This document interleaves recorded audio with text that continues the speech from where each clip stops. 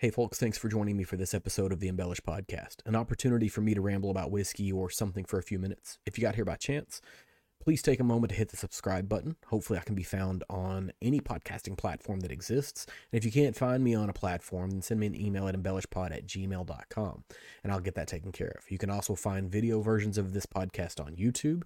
You can find all of my links on Instagram at embellishpod.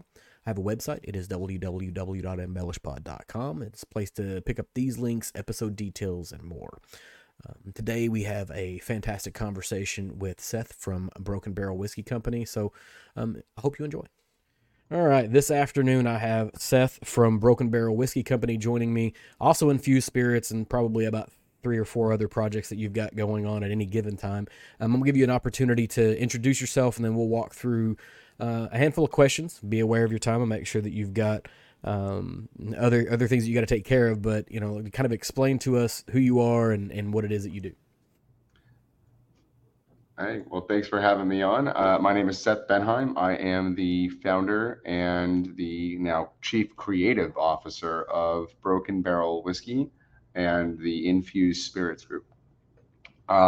We are a portfolio of single bottle infused vodkas, as well as the Broken Barrel Whiskey brand, which is a finished whiskey line using multiple cask stave finishes in tandem in a process we have trademarked and called the oak bill, that sits just under the mash bill on every one of our bottles. You can read and see the various different ratio of oak staves used against one another to finish and add those extra notes and characteristics and flavors to the various whiskeys we use or are putting out. So you've got bourbon, rye, we've done American whiskey, we've done wheat whiskey, we've done single malt whiskey, we've done corn whiskey, we've blended whiskey, we've sourced from Indiana, multiple different distilleries in Kentucky, but predominantly from Owensboro for the core lineup. And then we also have sourced from a small distillery in Los Angeles, which is where I am right now, in our sort of secondary / headquarter office, where it is pretty much an office, but it has a tasting room, a bar, a little couple lounge areas to sit in, and it has about 50 barrels in the back, aging and sweating in the California heat. So it's a cool spot, and that's what's going on. So Yep. Anyway, thanks for having me. We're excited to be here. Yeah, I'm always excited to talk to different and unique brands with what they're doing, and I think you're talking about, I think you guys call it the infusery there in California. It started as the infusery, Okay. and then we've since kind of reskinned the whole thing during COVID to be Broken Barrel's headquarter office. So the sign outside, the listing on Google, it's all Broken Barrel now. Mm-hmm. But if you type in the infusery, it'll still pop up on Google Maps or whatever. And then, we've been calling it the Stave House. I don't know if that's sticking or not, and we haven't put any money behind it. So Broken Barrel Stave House, the infusery, they're all fine. Again, it's not like a highly advertised or marketed venue, but we are open every day from 9 to 5 while we're here doing our call it day job. People can walk in, have a tasting, get a flight, buy a bottle. We have a gift shop. It's a wonderful place to hang out. If you like whiskey and you're in Southern California, I highly recommend. I don't want to spoil any surprises, but there's a lot of fun stuff to do here, including breaking a barrel. And there's more, but I'll leave that for maybe later in the podcast or at the end or something. Yeah, absolutely. So, and that's the reason why I guess maybe I came across the name Infusery, is I was actually looking at it on a map because I was mapping the distance between you, and there's a guy I went to high school with that has a cider company that's about 25 minutes from you. And he was a year or two younger than me, and he's been out there for quite a while. He had spent some time in Wall Street, and then opened up a cider company. And I'm like, hey, I've been trying to get out of to the left coast and see what I could find out there and kind of explore. And I'm like, hey, maybe I could hit both of these things up at the same time. And so I came across the Infusery on Google. You are welcome. You are welcome anytime. And if you come, we will roll out the red carpet for you, man. Yeah, and so I'm gonna start with you use Green River, which is in Owensboro, and Yep. I greatly appreciate that because that's a number one, it's a fantastic distillery, but number two, it's a part of Western Kentucky, and most of the folks that do whiskey think Western Kentucky sort of stops way before you get to Owensboro, and I say that because I am another 2 hours west of Owensboro in the state of Kentucky, right? So I am So you're here. like you're Yeah, I'm in the boot of Kentucky, but it's where are been you exactly? so Murray. Murray. It's a small town. We've got a university here, and that's about it. But like the bottom of Kentucky, where it has that little like boot, that bottom Hmm. right piece, that's Yep. us. That is exactly where I am. Um, but I think that you mentioned in there that your title has slightly changed, right? It has. And that's a recent thing. Before, I think you guys have picked up a CEO slash leader of the company at this point, based off Yeah. of just the growth of it. Was that a part of your Yeah. plan, or is that like just a necessary evil? Oh, well, certainly not an evil. It is the opposite of evil. It is Right. extremely positive, and we are extremely fortunate to have the experience, talent, and leadership of someone as seasoned and as an industry veteran, I should say, join our company. And we're all only as good as the people we work with, and so a lot of smart people will always say or point to, oh, hire people smarter than you. It's like, all right, well, there's a lot of things I'm good at, and there are a lot of things that I could be better at or learn more about. And while I started this company, I am and will always be the founder. My name is on the bottle. Hmm. Everything you have or will taste from this company, as long as I'm call it alive and not not here. It's coming from me. So I mean, that's kind of the gist of it. And so I felt like a creative officer role was probably more apropos to what it is I'm doing, because I had another daughter in March. My wife and I welcomed our second daughter, Zoe, into the world, and so that was felt like the right time to bring in some extra help, because I, of course, wanted to be home and be with my newborn and be with my wife and help out. And just, with two kids, it's a lot different than having one kid. And so the timing just kind of worked out perfectly because he was available. So we brought in Simon Birch, who is the former CEO of Green River. And obviously, when they were acquired by Bardstown, you don't need two CEOs. So they figured out that situation, and Simon was available. And he, of course, as he likes to say, he liked our business so much as the supplier for us that he actually, he loved it so much he wanted to be involved. So he not only invested in the Hmm. business with his own personal money, but also then wanted to help me and help the team by bringing his expertise to the business, which is kind of a whole business conversation alone that would probably take up all the time. But that's the long short of it. He's here Hmm. now. He's been here since April 2023. We are rapidly expanding our distribution. We are tightening up our distribution channels. We are working on a slew of new campaigns. I'm doing a lot more marketing than I had done in the past, just sheer availability of time. We're relaunching our website. We've hired social media folks to help us.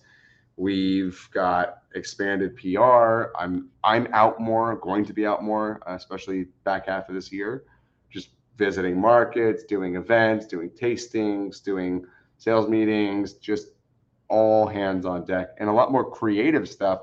We're looking 3 years out, what products we're going to be releasing, creating our new schedule for collaborations. It's just a lot of shit going on. So, Yeah. I mean, and it definitely sounds like that, and maybe necessary evil is more of a turn of phrase than it is like I think it's an evil thing. I mean, it's interesting. Usually, you bring in a CEO type person, and you've got to pay them money to come, and I assume he is taking a salary, but at this point, like he paid money to join you, right? Like that's other way incredibly around. encouraging to bring somebody in that way, and you guys took a really early chance on Green River, right? Before Green River was Green River, They weren't green. They were Terra Essential. When we met them, sorry, I've been working with them before Simon was. Simon Yep. joined, I believe, in 2018. He was there for 4 years Hmm. as their CEO. They hired him on. I don't remember who the CEO was before him, but we were working with OZ Tyler, and when we went out to meet with them, it was Jacob Call, kind of like Hmm. giving me the tour and showing me around, and that was the it was the different company at the time. It was before they were called Green, way before they were called Green River. So how did you even like? So you're a brand. You're an infused spirits. You're a vodka brand, but you're looking to get into whiskey and you're buying stuff. And I know you picked up some barrels from different companies to kind of begin the brand effectively. But then you're like, all right, we need a sustained source of alcohol. How do you find this distillery in Western Kentucky? We go to a lot of trade shows, and most people may not realize that Green River, obviously they have their own brand now, but before Hmm. that, and they had an OZ Tyler brand. I actually have a bottle of OZ Tyler somewhere on my, over there, Hmm. somewhere on that wall, Yeah. under all those bottles. Um, yeah. So the sorry, the question was sorry, I lost How, my how, train of thought. how did you find them? And you started with How you did I found find? you went to So trade yeah, we shows and went to a whatnot. trade show, and a lot of people don't recognize or realize that their entire business model was bulk sales. So make a lot of whiskey, sell the barrels, sell private label. So a lot of those brands you've never heard of before that are sitting on a Total Wine shelf that are only at Total Wine because the brand is owned by Total Wine, like Winchester Bourbon or Quarter Horse or some of these brands. Those are Hmm. made at places like Green River / OZ Tyler, and they are that's the model. Like that's where they were making, I think, most, if not nearly close to all of their revenue was in bulk sales, right? And then they have private clients like Broken Barrel who weren't buying necessarily barrels, that they were actually bottling there and getting exactly what they needed and having their materials, their labels, their corks, their capsules all sent to Green River / Josie Tyler to be produced. And so we were originally a bulk client, and then we became, I guess, what you'd call a private client once we started making everything in house there in 2020. So that's kind of how that relationship unfolded. And we Yeah, met and at a trade show. They were like selling bulk, and they're like, "We're a mhm. bulk supplier. We can sell you barrels." And we're like, "All right, well, let's try your stuff." And we tried it. And we're like, "Oh shit, that's pretty good actually." And at the time, it was like 9 months old. The whiskey was young. Right. We met them when their oldest whiskey was 6 months old. It's got to be somewhat like you've got to feel some degree of pride, like you pick them out, and then we fast forward to in the last year, and somebody like Bardstown Bourbon Company shows up and says, "Hey, we're willing to pay millions upon millions of dollars for this brand." Like, is that like a little bit of a trip for you guys? You're like, "Hey, we knew ahead of time." I get that feeling about a lot of things. Well, I mean, considering what you do, I think you probably should. I don't think I But have a crystal ball, but I definitely have, on a number of occasions, looked at the person, whoever I'm sitting with, going, "This is going to be worth money," or "This is going to be acquired," or "This is going to uh, be the next big thing," blah blah blah. So yeah, it happens all the time. so you did your undergrad work in retail and consumer science, Yeah. Ooh, and how'd you then know huh? that? I mean, like I dig around on things. There you go. Arizona State University. You Yeah, did the fraternity University of thing. Arizona. Yeah, Oh, sorry, University of Arizona. Um, different school, but mortal enemies. Those two. So right, that's yeah. No, I mean, if we're talking sports, then I made a terrible, terrible snafu. Did you like when you finished college? Did you know like you eventually wanted to be an entrepreneur? Do you come from a family of entrepreneurs, or no, did that just sort of no, I happen? don't. No, I do not come from a family of entrepreneurs. My dad is the chief of hand surgery at UCLA. He is a doctor. The exact opposite. I can barely even look at, like, he'll show me pictures of some of the shit, and I'm just like, dude, No, I can't. no, that's I'm not gonna okay. grow up if I look at this. Is like, this is the antithesis of what I want to be doing. Is looking at these pictures of whatever the fuck you're showing me. And my mom was a teacher, so Hmm. both of them were, very academic. Hmm. They both do not drink. They don't know a ton about business. Not to say they're extremely smart and can Right. converse about it, but no, I went in a very, very, very, very different direction than both my parents and my brother and everyone in my family. So Hmm. no, this is just kind of the way I am and the world I fell into. And, I'm very, very passionate. If this room is not evidence of what I'm into, it's spirits, spirits, and spirits. Like I'm Right. into hard alcohol, and I am very much in my comfort zone and dealing with and talking about and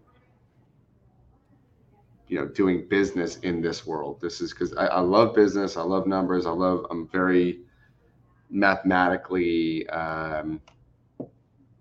charged in terms of the way I think. Everything's numbers and dollars and blah blah blah. But I'm also very we food, wine, even beer, whiskey, fine spirits. Like I'm very much into all that. Those are my interests. Those are the things I want to talk about and uh, communalize over. Is these the finer things in life is enjoyment. I love Hmm. travel, so travel plays a big part. Finding different casts, working with different distilleries. I've been to over 200 distilleries now in the last 11 years. So it's it's just been a labor of love, and I'm very passionate about it all, and it's been absolutely a blast. So I'm very, very fortunate to get to do what I do and come to this space and work with the people I work with every day. So that's a blessing, I guess, in some ways. Yeah. Um, and it seems like, at least I've had this conversation with a number of people that are, maybe mathematically or scientifically minded, but also have like an appreciation for art or whatever. That spirit seems to be a place where those two things can kind of converge, because Mm-hmm. there is a science, there is a math of it, but then there's Absolutely. also this like nebulous portion that's like human connection and flavor profiles and artistry and Yep. whatever else. Like, you think about the guys at Barrel Whiskey in Lexington. The guy that started that was like a data scientist before, Oh yeah, and then he and comes or to the guy who this, right? started. Speak of Lexington, speak of science. Like the guys who did Pierce Lyons in London, who also own um, Town Branch. That's what it's Yep. called. And the brewery, Lexington Brewery. Like they're they made their money in yeast. Mm-hmm. Like they genetically did a strain of yeast that they sold a shit ton of, and like, oh wait, we can make alcohol with this yeast, and they're a chemical science based background.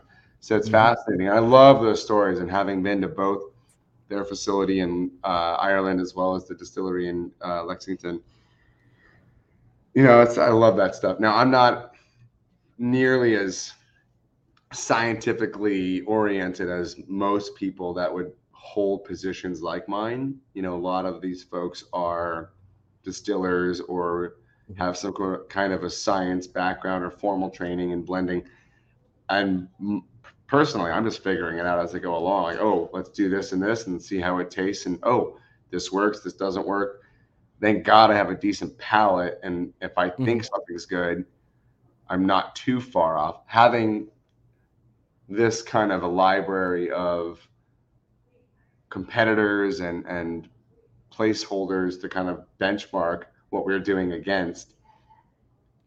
Is this new batch or small batch as good as our last batch, or as good as Michter's, Jim Beam, Jefferson, whatever? Like I own those products, so I can go taste them against what I'm doing. um, I try to think like a consumer because I am a consumer. Like, is this a good value or a good spot for a product at this price point? And then the business mind kicks in and it goes from there. But yeah, no, I mean, I wish I knew a little bit more about the science of it all than I Mm-hmm. do, but that doesn't mean I'm not capable of taking whiskey from barrel A and whiskey from barrel B, or whiskey type A and whiskey type B, and combining them in a plethora of different combinations to find the right blend and the right finish and the right oak bill and all those things. So Yeah. definitely uh, a little bit of science in my world, but not as Mhm. much as obviously distilleries who distill their own product and are converting grain to alcohol and the whole process that goes along with it in distillation. So Yeah, and I think and I think it's one of the things that you do. And if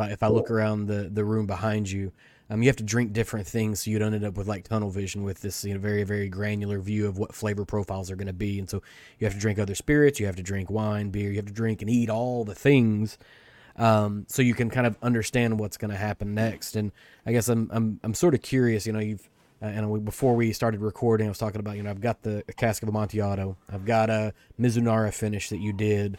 Um, how do you go about finding a new barrel type that you think you want to use? Is this like a barrel broker calls you up and says, "Hey, I have these things," or you just like you drink that something, you're like, "I have an idea now." there's a combination. There's the things I want to do that I seek out, and then there are the things I'm offered and go, oh, you know what? And I'm always weary nowadays, even more than before. I am weary of what I'm being offered because if I'm getting the email, all my So is competitors are everybody getting the else, email. right? So all those amber, like it And goes, you're on a that goes two ways. That goes for liquid, mm-hmm, and that goes for barrels. And so I got an email. Good example. I got an email like, oh, I have 12-year-old Barton bourbon for sale. mm-hmm, And I'm like, oh man, shit, that's a good look right there. I might have to get into some of that, 12-year-old Barton bourbon. And I didn't pull the trigger for whatever reason at the time.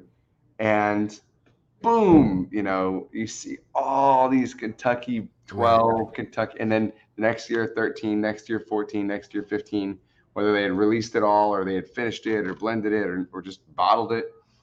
And I'm like, oh, I know what that is. That's that Barton I was offered in 2019. right, Here it is now, 2022, as a 15-year. Very, very, very, very interesting. mm-hmm, And similarly, like, oh, Amber, I get an Amberana email every week. It's like, dude, I don't want any more Amber. I did one Amberana one time. It was 15% of Ann Oakville against Armagnac and mm-hmm, uh, other woods in that Oakville, maybe French oak, I think. And it's cool. We tried it. I got it in. I originally was going to do a 30% Amberana Oakville for this group, and I was like, no. I took one whiff of it, and I actually put a little bit into the drum because it was a single barrel, and it was. I tasted it after 2 days. Like, I'm going to pull this out. Like, this is too strong. I don't like this flavor. I don't like the way it's tasting. This mm-hmm. obsession with Amberana is. It's almost like Mizunara 2 years ago, but it's funny because I did Mizunara 4 years ago, Right. and even then I thought I was like, all right, and hopefully this isn't too on the nose. But I try. So to answer your question, I try to work within the context of what whiskeys will blend well together to give me a unique base that no one else has, Mm-hmm. like our Americana, which is a good example in our core lineup. Or I'm trying to find unique blends of barrels that I have not seen anyone do before. And there's so many more barrel finish combinations coming out, like Penelope or Barrel Craft Spirits, some of those guys who are doing the same thing. Same thing in the sense that they're using multiple different barrels in tandem with one another. And some of them have been great. Oh my God, there's some great products from those brands. And some of them have Mm-hmm. been, ooh, not so great. And I wasn't a fan. And I'm sure people have the same opinion of our stuff. But I think where we differ is that because we use staves, we get the outside or the exterior of the barrel, and there's always an interesting thought component that we have to factor in. Where are these barrels stored? How old are these barrels? How long was the uh, contents within that barrel in that barrel? Is this a 20-year-old sherry versus Mm-hmm. a 2-year-old bourbon barrel versus a brand new French oak, and all the thought components like, do we want to do new barrels with really old barrels and combine that? And then you get into the types of what those barrels. And then, yeah, I mean, we're doing a coffee liqueur barrel finish, which I don't think has ever been done. I've never seen anyone else do it, but I said, oh, I love coffee spirits. I love coffee liqueur. I fucking love coffee liqueur.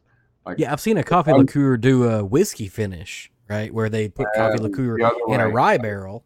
other way, other way. So I take the barrel after the coffee liqueur was in it. So So I'm this is adding already on the market, or this has already been out? coming. We're starting Okay, the oak bill today actually. okay, Uh, because I was gonna say, like, I feel like I would have noticed that fall, because I have a significant love of coffee, and I'm like, all right, I missed this one. You know, there's a handful No, that you it's guys put coming out that I out. missed. We're Okay, perfect. working with Laurel Canyon Spirits, which is a company here in California, and they do all their stuff up in San Jose. So our first collaboration was with LA. Our next one's going to be with NorCal, and we're going to slowly make our way out. We actually have a collaboration with Mexico, with a Mexican winery that'll be really neat. And so we've got a lot of fun stuff in the works surrounding all that. So anyway, that's the process is don't do what everyone else is doing. If they're zig, we're zag. Like we just have to be different. And I mean, you'll see us go in some crazy directions like coffee liqueur, but you will not see us do like the vanilla extract barrels or the Tabasco barrels. This bullshit that you see on these lists, and the watermelon brandy. Like there is no watermelon brandy. Like it doesn't exist. Yeah, you're Really. talking about meme whiskey, is what you're talking about. Like this is it's The just meme meme whiskey, whiskey. yeah. There's like these whiskeys that come out that are, well, the reality is the content of the barrels that are being claimed as finishing, those barrels probably had said content in it for days, weeks, a month. It's not a Mm-hmm. real, there wasn't an actual intention of aging for a year or so, which also means there's a kind of lighter interaction or lesser interaction between the content, spirit or liquor or whatever, with the oak. It hasn't soaked in. Like when you get a red wine barrel that the red wine's been in there for 3 or 4 years, you can see the bleed line Mm-hmm. of soak line of the red hue of wine and how deep into the density of the stave that wine barrel. And we know this because we open the barrels up, like we break Right. the barrels. So we see the cross section of every stave. So we can see how much uh, depth that the content has soaked into. Traditional barrel finishes don't get to see that because they don't open the barrel up. They keep it intact, they keep it whole, they keep it sturdy. We don't do that. We break the shit open. So anyway, Yeah. Well, that's and that's I, kind I of think where I that's think it part of at least for me, the thing that makes it maybe a little bit more honest is, there's a lot of things that aren't necessarily governed, and barrel finishing is sort of one of those things. You guys are busting the barrel up, but everybody else is doing barrel finishing. They could be using wet barrels, and what defines a wet barrel? Like, does a wet barrel still have a gallon of product inside of it, and do you dump that gallon out or do you leave it in? Like, how are you actually dealing with this? You can't do that because you've broken your barrel apart, right? Like, it is no longer capable of holding any whisk or anything at that point Well, we're not. before We're you bring definitely it not in. blending. Yeah, we're definitely not going to get like a glass worth of the prior content. It would spill out onto the Right. onto the floor where we're breaking the barrel, or the mat, or the tarp, or whatever. So no, we don't get the prior. It is truly an oak finish with oak bill. The oak is the only thing going into the whiskey. There's no extra flavors or liquids Mm-hmm. added or any shit like that. Like that would be, you can't, I mean, technically, if there's a wine barrel finish and there's still wine in the barrel, you are now blending wine with whiskey, and especially with bourbon, which is even No more added tightly flavors. restricted. You can't do that. That is Right. against the law. That is against the. I mean, no one's gonna go in and check this and like Mm-hmm. reverse engineer the spirit or the end product to say, oh well, we actually found literally grape DNA in this liquid. It's not a real thing. Right. So yeah, but a But wet there's also barrel, nothing that prevents them from putting, a cup full of the liquid in there, spinning the barrel around, bringing the bung down, draining it out, and there's still stuff coating the inside of the barrel because this is a thing that some people within whiskey have been concerned that is happening with barrel finishes. It's like, it's still in there. They coat the barrel, they dump it out, and it's now empty, but there's still I think some inside, right? Just like you anything. can decipher that by Right. looking at the type of barrel finish and then stepping back and asking yourself a simple question of what company makes a barrel aged watermelon brandy that puts out like a 2 year old or a 1 year old or a 5 year old watermelon brandy? They don't. And the Mm-hmm. reality is that while there might be a watermelon flavored brandy, or in the very, very unlikely and or not accurately stated watermelon brandy, could there be a watermelon distilled from, or sorry, brandy distilled from watermelon, Mm-hmm. which I don't think is happening either. Uh, the reality is you have a barrel, ex bourbon barrel, that is 1, 2, whatever bottles of watermelon flavored extracts plus brandy put in there. And, at that point, it's basically flavoring the whiskey. Whereas I think, Yep. like, even our coffee liqueur find, that is a 6 month age product. I Mm-hmm. met the owner. I talked to him. I invited him here. He sat in my office and drank with me. Like, it's a cool. When Right. we get ready to bottle that thing, we're gonna go up to San Jose and go visit the distillery where it was produced and barrel aged. There's a level of uh, involvement that we want to have, especially as we get to our higher end products, where we go out there and really make the effort to get to understand. Like, I worked intricately with Los Angeles Distillery when we did our Los Angeles Distillery collaboration and did the barrel pick with the buyer and the whole deal. And beyond that, I went down and twice to Ensenada in Baja California, in Mexico, to source the wine barrels that we're using for our Mexican red wine finish. So there's a lot of that going on. We're really trying to get our hands as dirty as possible with the Yeah. partners and the barrels and the sources of whiskey that we are working with uh, to be different and a cut above. Yeah, and one of the I think one of the things that I think you can be credited with is a high degree of authenticity in what you're doing, because you are being as transparent as you possibly can be. We know where the whiskey's coming from. We know what you're putting in it to try to add these stave finishes, barrel finishes, whatever you want to call it.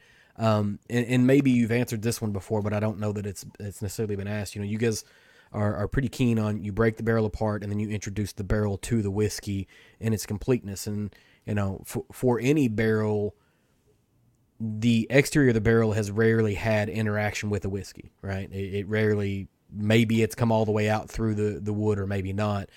Do you think, and this is maybe a really subjective question, do you think that maybe the thing that makes it unique, what you guys are doing, is that you're getting some degree of whatever was in the barrel, but also some degree of similar to a Scotch influence, because it's unfinished oak that hasn't been charred, hasn't been done whatever, that the outside is adding that influence. Does that question make Um, sense? I don't. Yes and no. I think part of what you're saying is there in that, yes, the exterior of the barrel is adding a whole, complete, unique other layer and definition to the construct of the whiskey it's in contact with. But I wouldn't say it's anything like Scotch. Like Scotch Mm-hmm. whiskey, while it does go into a used barrel predominantly, most Scotch will end up in an ex-bourbon barrel, or some of them are full maturation in sherry cask, or they go into, I don't know, some other kind of barrel. Uh, Typically used barrel. I mean, they'll call it out if it's not. Mm-hmm. Bourbon, they don't call it out because it has to be Right. a new charred oak barrel. But a brand like, let's say, Auchentoshan will do a virgin oak, and they'll call out virgin oak because it is not normal or Mm-hmm. assumed or by law that Scotch had to go into a new charred oak barrel. And again, obviously, the color difference, you can get a 10, 20, 30-year-old Scotch that is lighter in color after that much time in a barrel than a 3-year-old bourbon let's say from Texas, like a Garrison or something that, Mm-hmm. or that has really deep, rich color because it went into a new charred oak barrel and is a bourbon. And that, people misunderstand, like, oh, why is Scotch so light and blah blah. It doesn't mean it's not good. Doesn't mean it's not wildly flavorful. It just, you cannot um, discount the amount of color and impact that new charred oak has, which is why I like bourbon. But I also do like some of these whiskeys that we've been using that are American whiskeys, because we're an American whiskey company. We only use American whiskey. And I have been able to find, and actually am seeking out constantly, American whiskey that went into a used barrel off the still. And Mm-hmm. why I do that is because it doesn't have it, a lot of characteristics and flavor and construct of that whiskey is being built by the expansion and contraction and the chemistry of being in a barrel, but it's not picking up all those really bold, powerful flavors that come from the bourbon style of whiskey, which is the new Mm-hmm. charred oak, or American rye whiskey, new charred oak. And those used barrel American whiskeys, they're great because they have great viscosity, great body. They're such a full, like, thickened whiskey that has really done its time, but it's missing the flavor. And what do? We add flavor. Broken Mm-hmm. Barrel adds flavor from this stave and that cask and blah blah blah. So I a whiskey with little or no flavor doesn't bother me. A whiskey that's thin and young and doesn't taste good, that bothers me because I can't fix time. Right. Right? Time is not something you can cheat or skirt or go around. And I'm not we don't do rapid aging. When we are doing the oak bill, and applying that process, we are trying to layer in complexity and flavor and depth to the whiskey that might not be there. But if we have a great base, a good, solid, sturdy base that can stand on its own and has notable attributes, but is also impressionable and will accept. This is why we won't do a 15-year bourbon that's been 15 years in new charred oak. I don't think a sherry cask or a wine cask or whatever is going to be as notable or as Mm-hmm. important, or even, you make the argument, why would you fuck with a 15-year-old bourbon to begin with? But Right. I don't mind fucking with these 2, 3, 4-year-old bourbons because they've got the components of those early years of the bourbon barrel, but they're still impressionable at that age to sherry cask and rum cask, and you could peach brandy cask or whatever, and you can get that flavor in there, just enough to really enhance and embolden those bourbons. But I have no issue taking a 10-year American whiskey that spent its entirety in a used cask and then throwing sherry at that, because that's going to taste great. That's going to be lively and vivacious and so much better than maybe we ever could have thought or anticipated. So that's the kind of stuff I'm after, truly. And maybe it's good to find out, for a guy who has a whiskey named Heresy, you do have a line. Like, don't fuck with 15-year bourbon, right? So for a person who has no problem being heretical, there's still a line to be drawn there. And I would challenge, hey, Yeah, if you give sure. it a shot and see what Sure. happens with 15-year whiskey. I mean, I would do it if money were no object. I would do it. Right. I mean, I would. There's a cost factor that then makes it Yeah. prohibitive to do much with it, because you have this risk of you make it worse, and then you've got to figure out how to sell 15-year whiskey that you've made worse. Um, Yeah. I mean, I so don't think I would make it worse, but I would probably want the quality and prestige of the barrels used to finish a 15-year bourbon to be good or great, and they would probably cost a fortune, as well as the whiskey would cost a fortune. And if it was not out of this world, I'd feel really guilty about trying to sell this very expensive product that may not actually be that much better than a 3 year What was this already or a there. 5 year that, you Right. know? So I was listening to an interview you did with Drew Hanish, and you mentioned that you can tweak the recipe as you go along, right? Like as you kind of throw oak in and say, okay, it's not quite there. I mean, it would be tough to do that with a 15-year whiskey, but it kind of in that vein. So a handful of years ago, my wife and her grandfather decided they wanted to make wine, and neither one of them had ever made wine before. And so as they're making it, they keep adding before they've actually put it in to ferment, they keep adding sugar because it doesn't taste right. And so what they come out the other end with is pretty terrible because they just added way too much sugar. Have you done that? Like, have you tried to tweak anything and you come out the other side and you're like, this is just not going to work? Like, what do you do with that? You put it back in the barrel and you wait and see what You just happens. see what I've got a happens? barrel. I've got a barrel in the back that I tasted it and I go, I don't know if this is gonna be anything. And so we just put it back in the barrel and we'll check on it in a few years. So there's no embarrassment or Mm-hmm. the one thing you can't do is we can't, I don't know about other people, we can't put it out. We can't put it out if it doesn't Mm-hmm. taste good. If I don't give a sign off, it's not going out, right? It's not We're not going to sacrifice the quality or the reputation we're building to make a couple bucks. That's Mm-hmm. not going to happen. So we're not out there to go, okay, this is acceptable, but not great. We're not going to put that product out. And to that point, some of our whiskeys I think have been better than others, but it's also personal preference. I've had people tell me that they loved XYZ whiskey we made, and we made so many in the last Mm-hmm. couple of years. And it becomes this really fun conversation I love having about, well, I like the honey smoke. Well, no, I like the Fenwalker. I can't even, and other people go, I can't even drink the Fenwalker. And then I'm sitting there like, I actually kind of like the Fenwalker. I think it's pretty damn good. That's why I put it out. But I also drink peated Scotch, and a lot of Mm-hmm. these, bourbon or American whiskey junkies don't like or understand or get or have a palate for peated anything. And so it becomes this discourse that I kind of like stirring that pot and getting people to Mm-hmm. go, oh, well, they did this thing and this wasn't my speed and I didn't like it. But then they did that other thing and that's my favorite whiskey and whatever.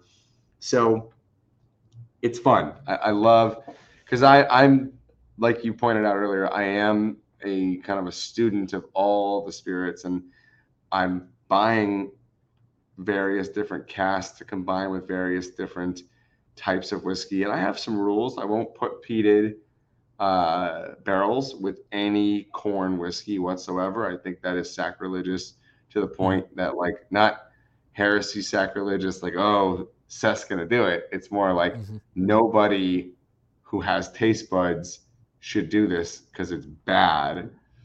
We do things because it's different, not because it's bad. No, Mm-hmm. not to be like, counterculture.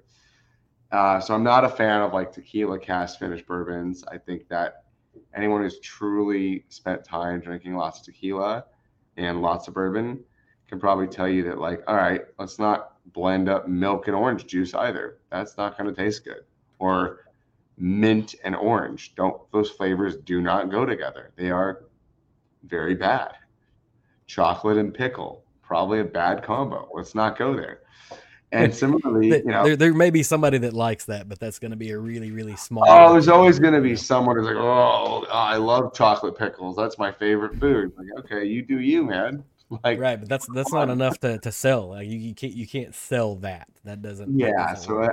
I go, I have to kind of use a little bit of the business brain on some of these things and go, is this going to sell? Like, there is an Mm, element of, okay, it's unique. Okay, it's different. Okay, it's cool. Okay, it tastes really good. But then there's always, always, always the thought, is it going to sell? And that's got to mhm. be a factor. So, Right. I mean, it's not UNICEF. You're trying to make kind of make some money while doing something enjoyable. And you brought up peat, and so I'm gonna jump into this one because I thought of it. You've done peat before, right? You did 3 times. Yep. 3 times. Now, what were the three offerings that you did?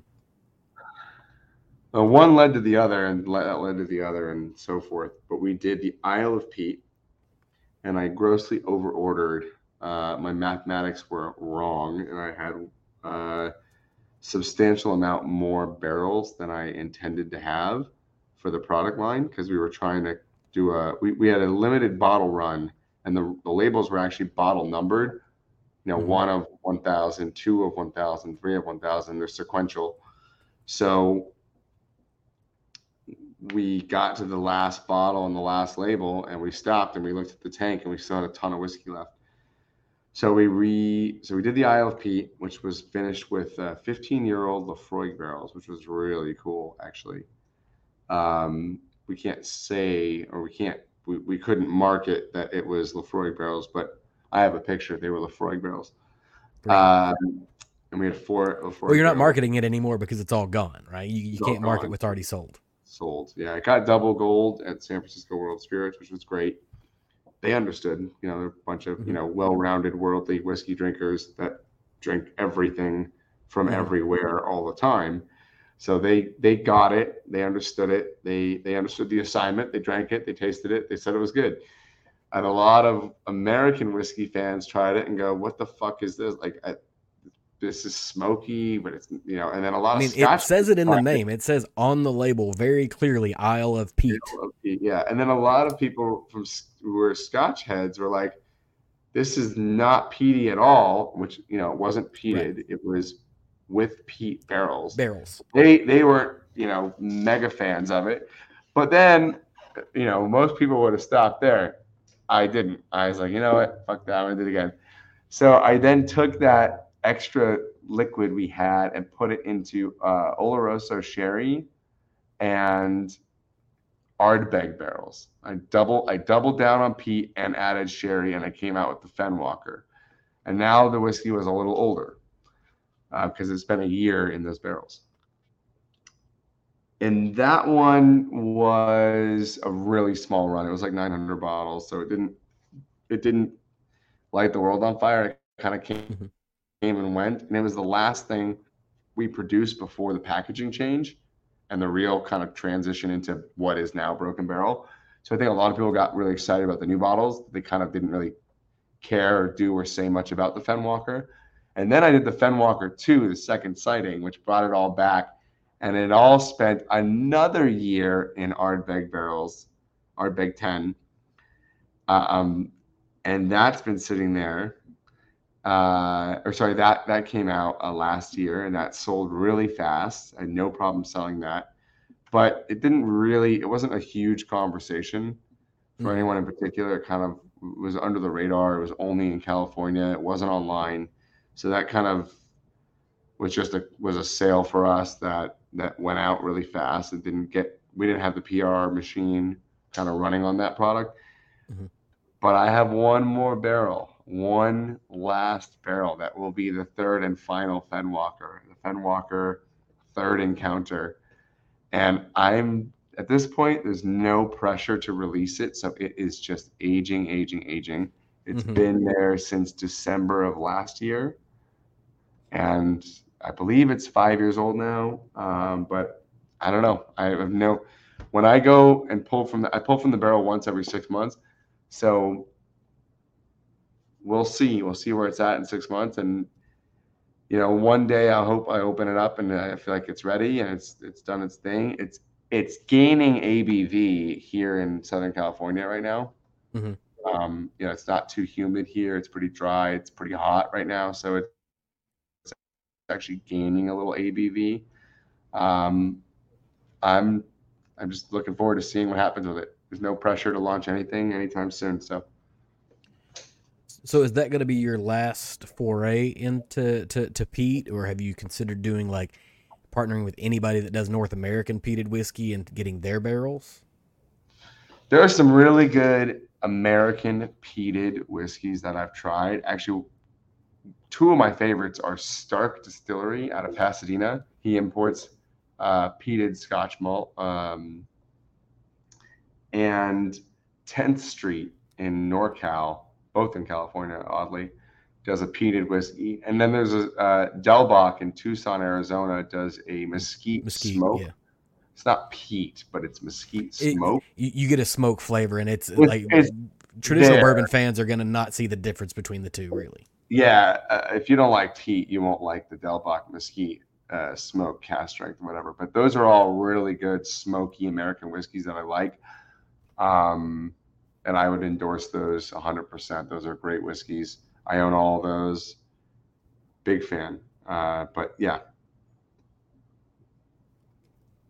no, I think to your question, though, the last Fen Walker, it may be the last Pete you see from me for a while. Mm-hmm. Is that going to be a California only, or are you going to try to push that through? It might be online only. I may just do that for fans and people that go to our site and buy direct. Well, I'm marking it down right now. I'm marking it Yeah, down. That's what if you Seth like said Pete, today. yeah, but I couldn't tell you if it's coming out next year or in 5 years. I Five couldn't years. tell you that. I mean, look, man, I'm one of those people that will stick with something for a long time and just kind of keep checking. I've done that with a number of things. We're that kind And of company. We're the kind of company where if you keep checking back in with us, there will be a lot of crazy, cool surprise shit that comes out that'll just be worth kind of like, oh, we're not running the same plays again and again and again, and we're not releasing. God bless them, and I'm a customer, so but High West isn't launching like a new annual release every year. It's just yep. midwinters, batch 5, batch 6, batch 7, Mm-hmm. batch 8 of the same label. Where that's not what we're doing. We're not launching the same label again and again every year. Like, we will come out with brand new, one of a kind, never before seen, never will make again labels every year. That is what Mm-hmm. you can expect from us. So what you're saying is you should really like to submit to TTB and get denied, and submit to TTB and get denied, and then finally get the label just right for them. Like you just like this almost Sisyphus-like activity. A sucker for Yeah. pain, and somewhat of a masochist. No, we're actually really good. We got our shit through the TTB on the first or second try. Nice, nice. We understand the game. Yeah. And you sort of alluded to this about everybody has something has a kind of a different flavor and that they enjoy, right? And I was able to be a part of the virtual tasting that you did with the Bourbon Lens tasting group. I don't know, 6 months, 9 months ago or whatever, and we walked Cool. through a series of different things. And it's always really nice to hear other people talk about what they like. And even if I don't like it, I know it's good for someone else. And there are very few bad whiskeys I've ever had. I've just had whiskeys that I don't care for. There are some bad ones out there, but most of the time it's just like, this is not a flavor that's for me, but it's really good for somebody else. Somebody likes black licorice. They're going to find some flavor profiles out there that they enjoy that I particularly don't care for. But you guys, at least one of the things that you've said in a number of interviews, and I really like this, is that you try to make some sessionable brands of whiskeys, right? Things that you can just sit down and you can drink, and have a good time. And it's evident, with the bourbon offerings, and then when you get into the Americana, it's a little bit different, and the heresy is fantastic. At least in my impression of it, it was one of the things that sort of caught me off guard whenever we did that tasting was the heresy specifically. But one of the last things that I want to ask you, and I'm hoping it's not me that just froze. Maybe it is. So you've mentioned this on several interviews that whenever you were in college, you were really into like making cocktails for people and sort of putting things together. And at least with the the 95 proof whiskey, it tastes like something that would go really, really well in a cocktail. And so my question is, like, what's the summertime cocktail that I should make with this 95 proof whiskey that is a summer whiskey cocktail? Ooh, like a whiskey sour would be like the the easy one. I think that's a go-to. Whiskey sours are awesome. They're refreshing. They're bright. I think it's a drink you can have two or three of easily. More than an old fashioned or a Manhattan or something. Those kind of really can start to, or you could do a Hmm. smash with it. You could do a really cool bourbon smash. So you can do a couple blackberries, some sugar, a little lemon juice, and smash that up, like muddle it Hmm. up, and then even add mint if you're feeling bold. Get a julep kind of vibe going. Mint julep was good too.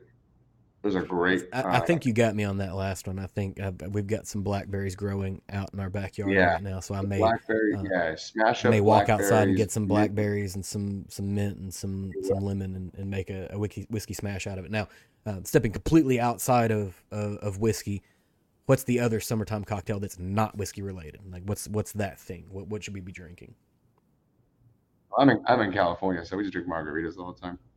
Margaritas, but they've got to be made fresh. Or Yeah. are you using pre-made premixes? Oh, I'm not making them. I have people make them for me, man. I I like. I know myself well enough to know I suck at making cocktails. All I right. work I work hard for my money. I work hard for my money, so I got to spend it.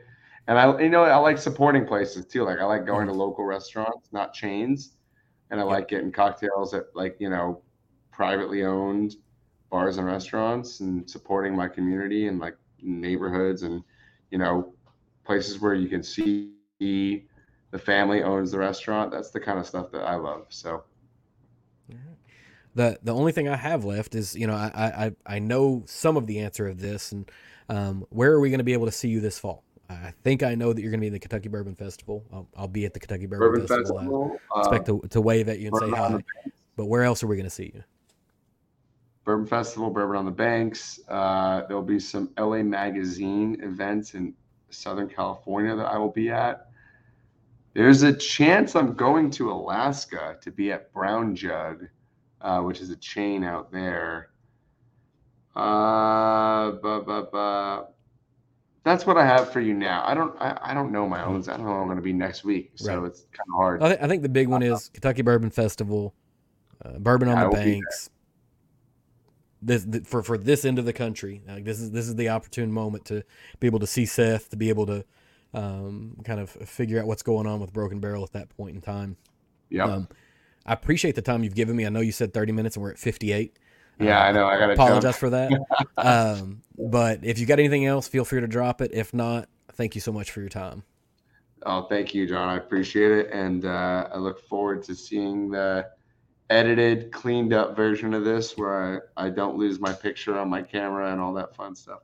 Yeah, thanks for tuning in for this offering from the Embellish podcast. If you enjoyed this, please leave a review on whatever platform that you have to be consuming this on. Leave a comment if possible. Hit me up on social media at Twitter or Instagram using EmbellishPod and give me a follow so you can keep up with what's going on here. I can also be found at www.embellishpod.com with all of my links, accounts, contact details, and more. Thanks for stopping by.